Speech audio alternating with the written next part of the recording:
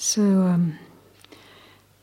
this way of practice that we've been doing, being present to our experience without much distraction.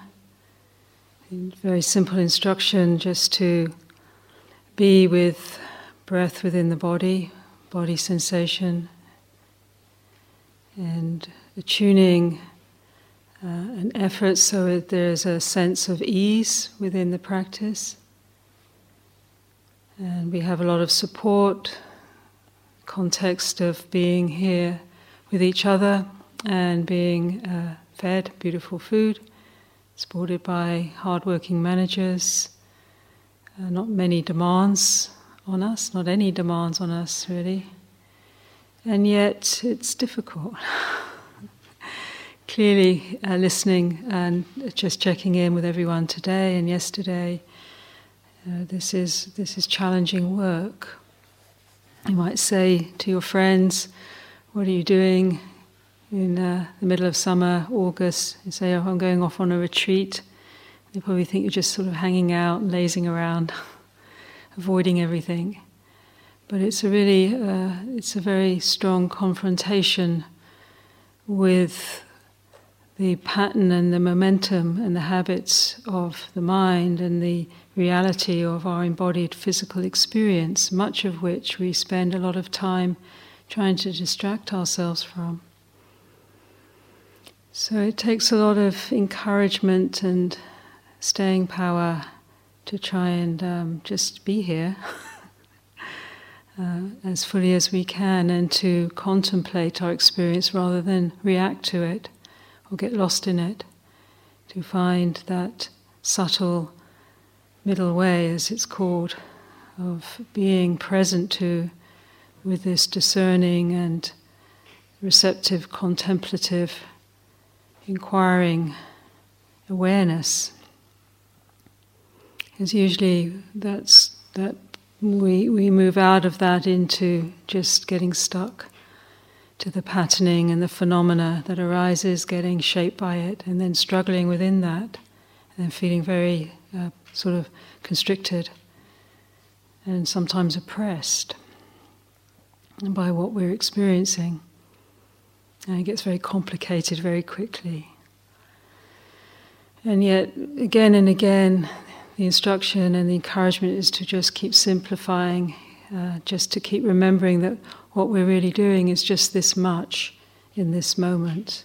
It always really is just this much, just to be here with just what's happening here and now. Although when we think about it, it starts to become a big mission. You think about our practice and where we're going and how's it going, and there is a place to contemplate that, but there's a certain way that we do that we increase that sense of struggle, and then a sense of judgment, doing well, not doing well, and so on. So whatever we're experiencing, if we can get to the feeling of just being with just this moment, just this much, and learning to practice at that place, then it becomes doable, manageable.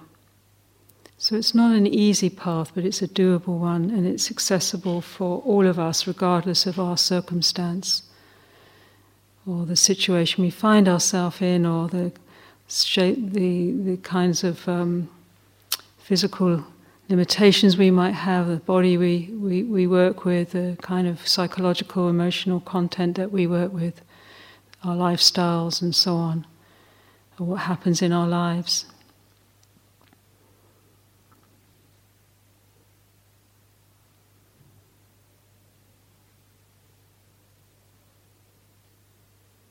So we were beginning to move into the discussion this evening.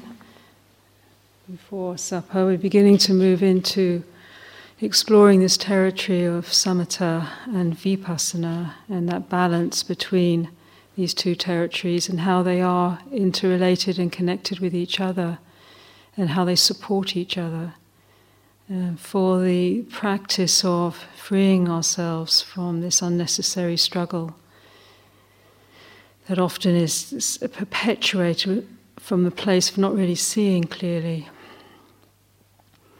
And one way that is articulated, moving out of what this practice is about, and moving out of that struggle, is by a great forest master from the Thai school of Buddhism, called Ajahn Tate, who said this practice is about discerning the difference between mind and the activity of mind. Beginning to really see that there's the activity, what comes and goes, and that's very, impactful, clearly. But then there is that which is you can say it's just an analogy, but the ground of the mind, that which is aware, that which is illuminating this activity, which is knowing it, noticing it. And to begin to discern the differences, this practice of the samatha and vipassana, this is in some ways a very powerful combination to do that work. Because once we see that, we discern that, then there's a certain liberation. We're not so compelled by the material of what is the phenomena and the material of our experience. We're not so shaped by it. And we taste and touch the ground of the mind, and it's a place of timelessness, freedom. It's unbound, it's not bound by thought and form and feeling and perception and so on.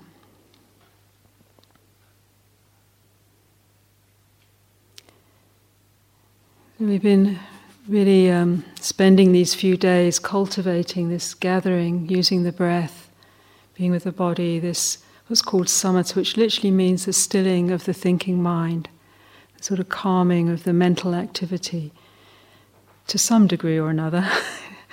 It doesn't, for most of us, it doesn't really ever quite stop, but it can be subdued and it can sort of settle.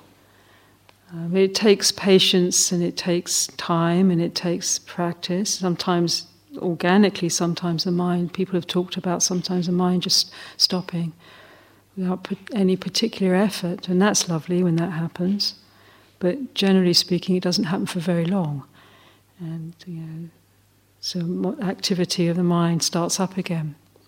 But so this training and this skill, this in some ways, as I was saying the other night, is probably the most challenging part of the path, because it's very repetitive.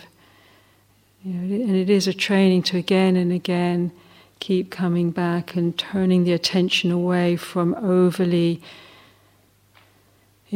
activating the activity of the mind, coming to this simpler and slower rhythm of the body, and bringing the energy of the mind more into the body, so that this unified experience where the mental energy starts to calm and settle and pick up on the slower rhythms of the body, the sensation, the breath, and at the same time the mind's energy starts to illuminate and fill the body with a lightness of energy.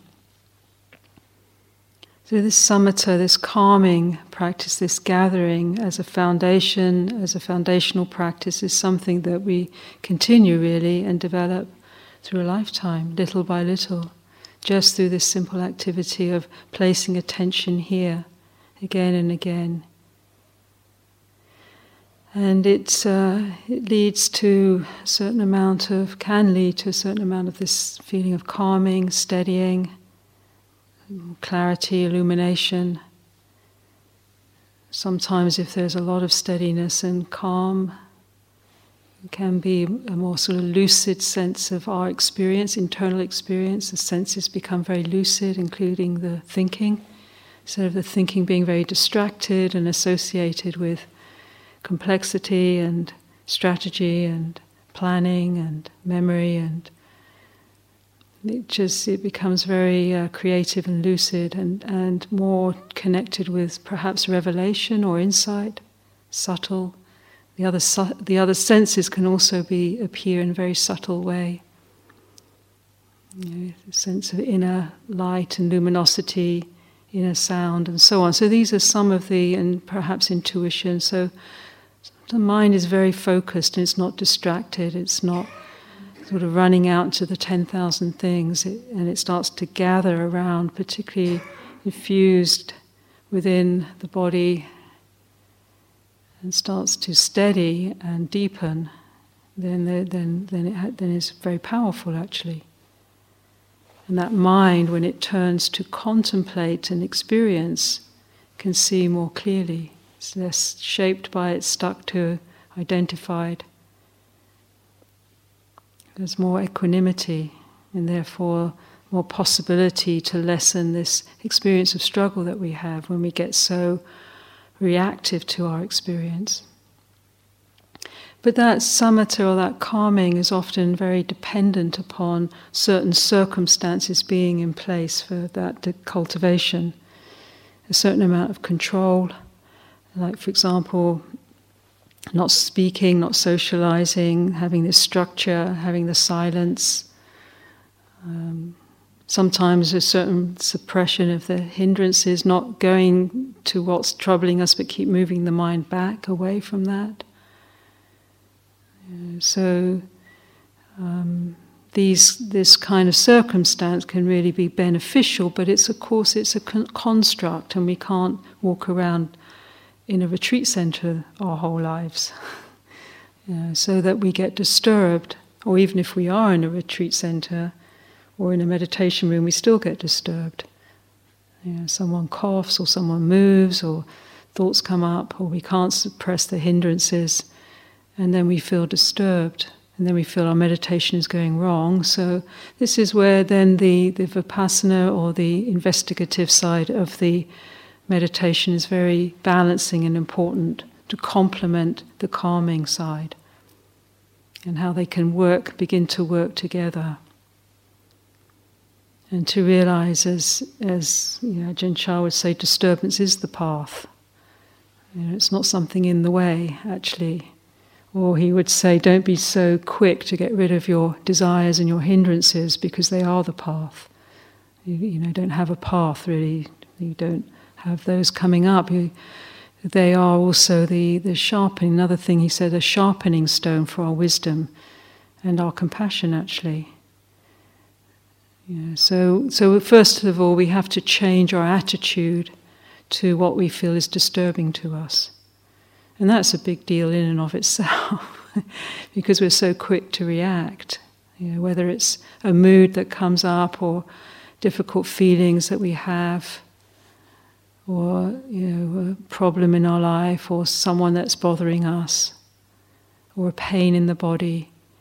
Automatically we feel something has gone wrong, because I'm feeling. We take it very personally and personalize it, and then we try to start to struggle and try to get rid of that, without realizing actually this is an opportunity. This is something that we come into a different relationship with, and some of the things we come into relationship with have a lot of length of life in them. They're not just going to disappear because we turn to see them for one moment.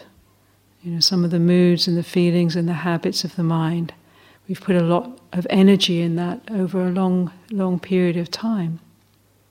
Being distracted, dwelling in certain patterns of thinking, certain emotional patternings that can go very, very deep. And so when they start to come up, and we create some space to realize that that's okay, that is part of the work, that's part of what's meant to happen. But we want to engage and contemplate our experience from using this steadiness, using mindfulness, using some investigative power of the mind. So we're not just in that sort of overwhelmed, reactive space, and the only choices then we have is to keep trying to push stuff away, or keep trying to move away from it, or go up into our cognitive frame and disassociate a bit from what we're experiencing. So as Thanissara was saying, that example of Ajahn Chah, saying that the calming, the steadying, the gathering, it's like building that candle. It has some strength and capacity, and then so that you can light the wick, and see what's going on. If there's no candle, you keep trying to light a match, it goes out very quickly.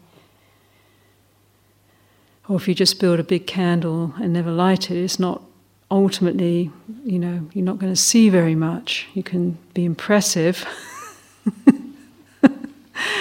So this is the analogy of the candle being the calming and the gathering, and the lighting of it is the insight, developing some wise, understanding, some wise way of being. And very much, I think in Ajahn Chah's style of teaching, this is something he emphasized a lot, this being willing to work with what we might feel hindered by, or what we experience as hindrances. In fact, he said, one of the things when he first came to the West in about 1977, and he went to visit a few meditation centers, some of them in America when they were just beginning, IMS, Insight Meditation Society, and so on. And he was quite impressed with Westerners. He came, I was on a retreat actually, he came, that's when I first met him, in a meditation center just outside of Oxford. And I was much younger then. And he was, there was about 70 of us doing one of those Goenka workouts. And he came into the room, and he was, he was like, wow, people, these young people meditating. He was quite impressed by it all, really. But then he started to, sort of questioning and looking at what we were doing. And one of the comments he made, not into that group at that time, but later when he went to America, he said, you guys, you're like people that have a very good lawyer. He said, you get into trouble, and then you ring your lawyer, and they spring you out of trouble. And what he was saying is, like, when you're in trouble, you go on retreat. And then you get sprung out of trouble for a while. But he said, what you've got to really look at is what gets you into trouble in the first place. So that is a really good way of looking at this investigation. What gets us in trouble? Because we get ourselves into trouble, and we get caught up and tangled up and struggling and suffering. And then we sort of want to rush off usually what we do is distract ourselves somehow, but then, if we have a little bit of possibility to go on retreat, we'll go on retreat and, try and sort ourselves out again a bit. Then we go back. And so to not be frightened, another thing he would talk about, don't be frightened of the trouble. Have courage and to be willing to feel what we feel, and be with what we have to be with, which is a lot of what we've been trying to do these last few days. And, as I said, and as you've said to us, it's not easy. And as we know ourselves, been doing this a long time, and it's still not easy. I'm sorry to say. I hope that's not too depressing. But I still don't find it easy to sit with my, me, who's quite complicated. But it's important, because if we don't do that, then we land up having to deal with our pain and our suffering and our struggles with more and more sort of denial, or more and more distraction, or more and more absorption into worlds of fantasy, and it gets more difficult, particularly as we get older. So to have the capacity, some ways to build capacity, which is an aspect of cultivating mindfulness, we could say. Another way of talking about mindfulness is to build the capacity to contain our experience without getting lost and overwhelmed, and without getting reactive or believing in it so much, and identifying being shaped by the monsters that come to visit.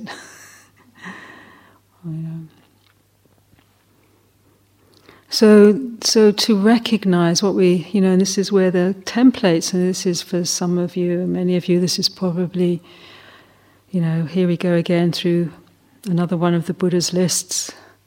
I'll try not to go through the list exactly, but to actually name the territory of the hindrances is very important, because actually a lot of what we're dealing comes into that template of what is named as the the classical hindrances that are experienced and have been experienced by all of us today in some shape or form, and to be able to really begin to recognize them as that rather than as a personal failing or a sort of a personal battle. And so that when we experience, someone was talking about in one of the groups, about really, and this is, I think, a very common experience for many of us, looking forward to coming on retreat, being on retreat, and it's calm for a while, and then this first hindrance starts to come into play. It's called kama tanha, which means something like thirsting, desire, or looking to something to absorb into. And there's different shapes of the energy of desire. It's a very powerful energy, and it fuels a lot of our human activity. And some of it's not too illuminated or too conscious. It's very unconscious often. It sort of just pushes us on, and we don't really contemplate the energy. We're just compelled by it. And it's not a judgment value on that energy, and it's not that energy can't be transformed and transmuted, which it can be in the practice in service of developing ourselves and our society and so on. But often when it's very unconscious, it just agitates and robs us really of the ability to be content and feel a sense of fullness and well-being with now and how we are now and what's happening now in our lives as they are. Because there's always this thing going, it's not enough. And we have to go somewhere else to get it. And it's very pervasive. And if we've noticed over many years that we go for what we feel we need to get, and then we get it, and very quickly it's, didn't quite do it. We have to go get something else. It's a great energy. $1 billion industry is propelled by that energy, really, keeping us distracted and going on this kama tanha, this thirsting, because we fundamentally feel, obviously, we feel a sense of lack. And it's a painful place to be. And for many of us, in meditating, some of the time, not quite a lot of the time, it's just actually facing that feeling of lack, that sort of hole. It's sort of flavors of loneliness and abandonment and need. Some of it's psychological and some of it's existential and some of it's just, who knows. And, it's hard to endure. So to withstand that, this is building of a samadhi that can withstand what's felt without collapsing into despair or following that energy outwards, the mind flowing outward, looking for a place to land. And that fundamental movement is what the Buddha called Thanissara. It's like it kind of never completes. It just keeps us propelled, sort of translated loosely as wandering, but it can also have this sense of, it has a flavor of wandering, uncertainty, moving, looking, seeking. And again, not necessarily a bad energy, but when it's unconscious and not in service of our cultivation, then it actually ironically depletes us and leaves us fractured. So we'll see that on this retreat. And the inquiry, the vipassana, this word to see into, means that we're not moving on that energy, but we're contemplating it. So that it arises, we realize there's a choice. And that's a really important moment in our human development, really, around these kinds of territories, to know there can be a choice, and the more mindful, the more space, the more steadying in awareness and slowing down and being willing to contemplate, be mindful. There's this phrase in one of the suttas that says all things are ruled by mindfulness. So rather than collapsing under the momentum, it's sort of like being ruled by this aspect of the mind, which is aware, investigative. What is this? How is it? Where does it move? What's the energy? And to contain that so we can contemplate and become and illuminate it and see it for what it is. This is desire. And sometimes just the naming of what's there deflates it. Do I want to really follow that? And conversely, often coupled with that energy, underneath that energy is the second hindrance, this feeling of aversion, discontent, it's not enough. Sometimes it can be hatred.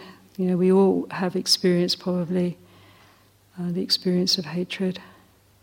But it can be very subtle, just the feeling of resistance, irritation. And again, we can interpret it very personally and feel, I'm a really bad person. But it's just dharma. It's when we see, when we identify with these energies, then in a way we're in samsara. We're propelled by them. But when we contemplate them, then we're seeing them as a dharma, as nature. This is how aversion is. And it's a very powerful energy. It's not bad. It has, all these energies have within them a certain piece of information to discern. So that we might not want to just throw out the whole energy, but to contemplate it. What's this saying? Someone was asking earlier, this name of this retreat is from separateness to seamless reality. Is there a place for boundaries? Well, psychologically, of course, there is. There's different levels of understanding. So when those are overridden and there's aversion, maybe there's something that we need to hear. But if we just actually consume with that aversion, and if we get confused by it, if we project it inwardly and outwardly, then we don't often discern what is actually the truth here. Or if we're just shaped by it, then we just become sort of constricted and grumpy, and our energies start to shut down. So it's not the energy so much, but it's the ability to contemplate it and to see it's a dharma. How is it? How is it felt in the body? And the same with dullness. And so dullness is, it sounds like we're just going dull, but it can also be I've been contemplating in myself, my own ignorance, the places in me that really don't, they're hard to see, because they're sort of these places where I close down, where the mind divides, usually around views. If someone has an opposing view that I don't agree with, then I can feel myself going into my own view, and then it creates a division. And in that process there is a dulling of the intelligence. There's a sort of deliberate sort of movement to a righteous rigidity. And it can be very subtle. It's not necessarily a gross energy, but it's a sort of dulling and splitting. It's quite hard to see that and to grow out of that, to keep the mind more malleable and open, receptive. Or the opposite, restlessness. When we just, restless, worry, anxiety, that kind of energy that can't settle. We just worry about things. And the last, this is the classical template. I did go through a list after all, but it's hard, no way of avoiding it. But there's an important list actually, because this is the material we're working with. The last of the 5 hindrances is doubt, and the doubt is connected with the cognitive thinking realm. It's connected with trying to think ourselves really to a solution, trying to get the right answer. Is this right? Is that right? Is this true? And there's a positive aspect in that energy, inquiry, and not rushing to a conclusion. But there's also a very debilitating part of that energy, that we can never really settle and trust and go beneath the cognitive frame, and to really enter the stream of the Dharma in a deeper way. It requires that we go beyond the cognitive, that we see the limitation of thinking. And we see this is just doubt, this is just thought, rather than coming up with the right thought, the right view, and then sort of building our castle around that. And it's a very important shift when that's why when they talk about entering the stream of the Dharma, they talk about seeing through doubt as one of the factors. Seeing through the mind caught in its own structures of conceptualizing self and other in the world and creating views and frameworks around that. And then sort of moving, but underneath that, it's, not seeing that these are just sort of constructs and not necessarily ultimate truths. Or just the simple level of doubt of, should I do this, should I do that? And just, sometimes that can drive us crazy. What should I do with my life? Tell me. So go ring up an astrologer, go and get a psychic reading. But even if the Buddha said, do this, and you go off and do it, then still probably, maybe if the Buddha said that, it might take a while for the doubt to start again, but somewhere along the line the doubt would come. Is that really the Buddha? Or is that me just going crazy? So to be able to, rather than trying to work it all out, sometimes just to go, this is the mind in doubt. It's uncertain. Or as Ajahn Chah would say, learning to... Actually, what did he say? What's that really great quote? Trying about to... doubt. Yeah, about certainty. Looking for certainty in that which is uncertain or about to suffer. Looking for certainty in uncertainty, one's bound to suffer.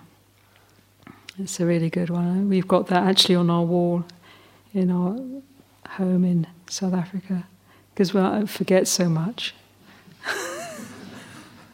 Trying to get certain, I want to be so certain about so much. And we suffer a lot, don't we, because of that. So to be able to contemplate, contemplate what we experience, and particularly when we are faced with the hindrances, in all their different subtle elements and the feeling tones connected with that. And one of the ways we've been talking about this practice is using that quality of attention that we're gathering around the breath to actually go, talking about going beneath the cognitive to what is felt. This is where a sort of alchemical transmutation of energy happens within the embodied energetic system. The body is not just the physical body, of course. It's what we usually perceive, but it's also an energetic experience. And particularly as we meditate, we experience the body very energetically. And the mental realms often, particular patternings that we experience in particular emotions and memory and so on, often have a resonance into the felt sense or the feeling tone within the body. So in the second foundation of mindfulness, we're encouraged to contemplate feeling. Sensation is a Vedana, it's a feeling tone, and often is at the root of emotional content. And connected with, it's not that you can pull out completely all these threads: emotion, mental construct, feeling tone, physical sensation. That they're all sort of in a way in a hologram. But one place where mindfulness can really settle, and it's when the Buddha talked about in this sutta that all things are ruled, or can be, ruled by mindfulness, he also talked about all things converge in feeling. And often what we're impacted as in a sensitive body, is the experience of feeling. We feel stuff. And often we really disassociate from that feeling because it's not very easy to feel pain, discomfort. And it's physical, emotional, mental. And so one of the teachings that the Buddha gave that's really helpful is to just be able to notice feeling just as feeling, rather than making a huge story out of it. And he talks about this in terms of, and again this will be familiar for some of you, about the two darts, or the Dart Sutta. He talks about if you have in the body, for example, an unpleasant feeling, it's a bit like you've been hit with a dart. It's not, maybe it's a heaviness, maybe it's a physical pain, maybe it's emotional heat from a strong emotion. Maybe it's the panicky feelings. Some people are talking about anxiety and panicky feelings in the body. And so that's painful. But then what we do is then we add a second dart into the pain. The mind becomes averse to what is felt, what is experienced. Or it desires distraction from what is experienced. Or there's pleasant feeling, and then there's the desire to maintain that and hold on to that in a way that starts to generate stress. It's not that pleasant feeling. In fact, we aim to generate pleasant feeling in meditation, but it's a subtle thing not to then to depend on it, because it will change. So to know in this contemplation, this vipassana or a contemplation of insight, is just to know. In the second foundation, it's very simple. In this feeling, what is felt is painful, pleasant or unpleasant.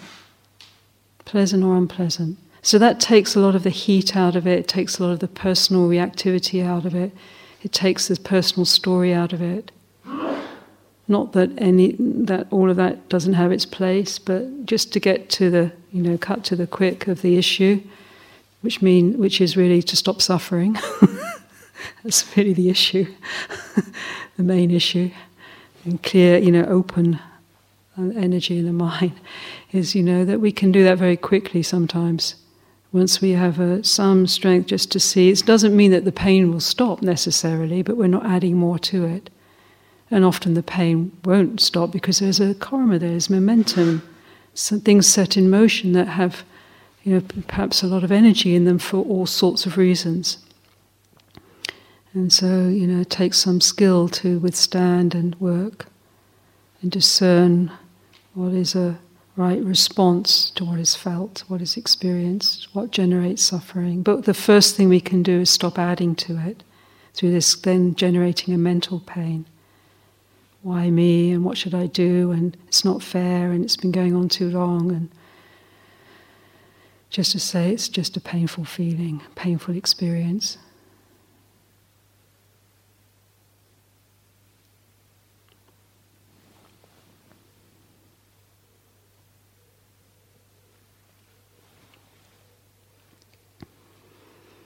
And we can do this too, just extend it, we're beginning with ourselves. But one of the things I've been contemplating is how much we can suffer because of what other people do, which impacts and we feel. It's like that story I was saying the other night when Ajahn Chah said, "Are those boulders heavy?" And everyone, "Yeah, they're very heavy." And he said, "They're not if you don't pick them up." And we pick up the boulders of, not only have we got our own thing going, but it's not to say we're not aware or sensitive or responsive, but how much do we start suffering for what other people are doing or what's happening on the planet? And again, it doesn't mean to say we're not responsive, or that we can't respond to that suffering, or we can't acknowledge it, but in a certain way it doesn't really help to suffer with the suffering to the point that it starts to debilitate us and overwhelm us and activate us into fear and overwhelm, panic and so on.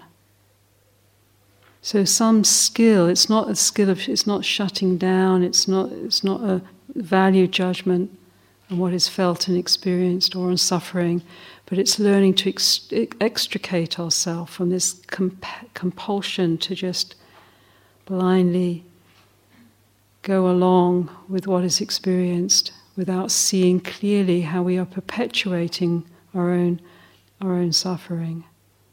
It's not someone doing it to us often. There's a certain place where we're just, the lack of seeing clearly means that we're doing it to ourselves, creating unnecessary struggle around what is already difficult. Being alive in life is, basically pretty challenging a lot of the time.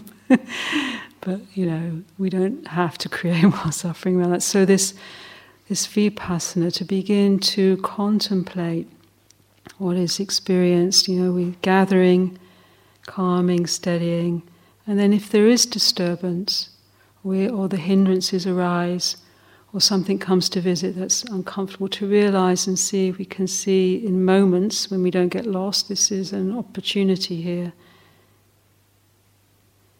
to take that same quality of attention, to breathe with, to contemplate, to inquire what is happening. It's desire or aversion, wanting or not wanting, dullness, restlessness, thinking, so on, doubt.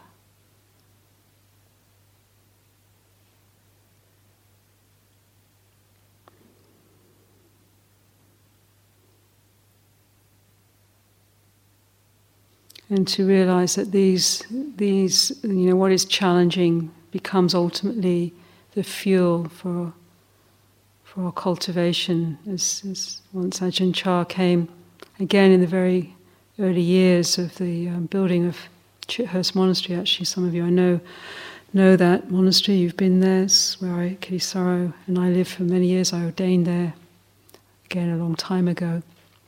But in the very, very early years when it first started, and it was just a building site, there's a lot of idealistic enthusiasm about it all.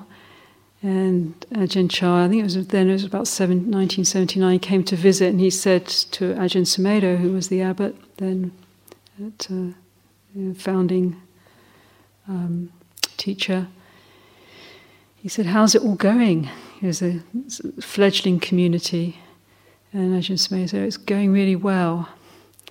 And Ajahn Chah said, "Well, there won't be much wisdom here then, will there?" Not that one wishes troubles on anyone, but there's also in the Vajrayana school they talk about the mightier the suffering, the mightier the blaze of light.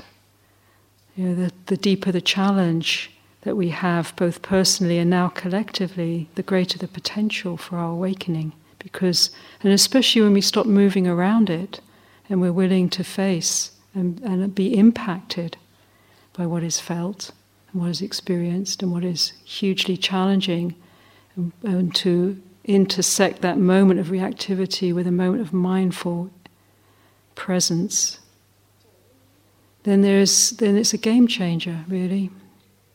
Because that quality of presence that we're bringing to the moment and awareness is connected to the Dharma. And the Dharma is not Buddhism. The Dharma is this profound intelligence.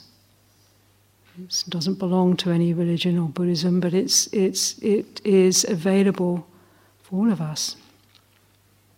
It functions as awareness, and it functions in response to conditions. When we're not so busy reacting, we can tune into that and hear its response, wise response.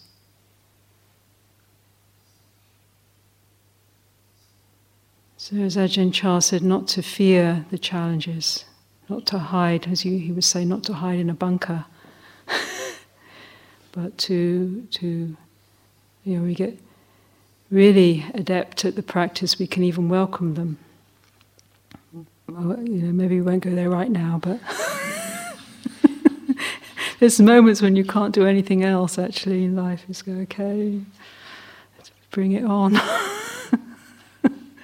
But it's nice now not to have to do that. We can just very gently stay with our breath, continue the practice, planting the seeds for the fruition of the practice, and as the Buddha said, that as one of the fruitions of the practice is freedom from being hindered through this seeing clearly the nature of the hindrances. And he said one that can do that, he said it's like being free from debt, or free from sickness, or free from servitude, or free from prison, or like you've been on a long, long journey in a wilderness, in a barren place, and you come to an oasis, and you're nourished. So this is our work, this is our practice, little by little to free the heart and to reclaim our core, brilliant sanity and well-being and authentic wisdom, deeply rooted in presence, connected and receptive to the eternal and holy Dharma. This is our birthright and our possibility. Let's not give up.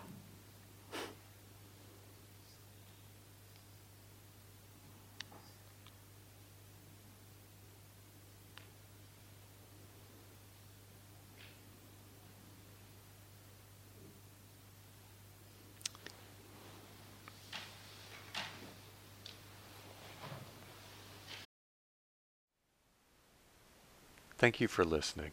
To learn how you can support the teachers and Dharma Seed, please visit dharmaseed.org/donate.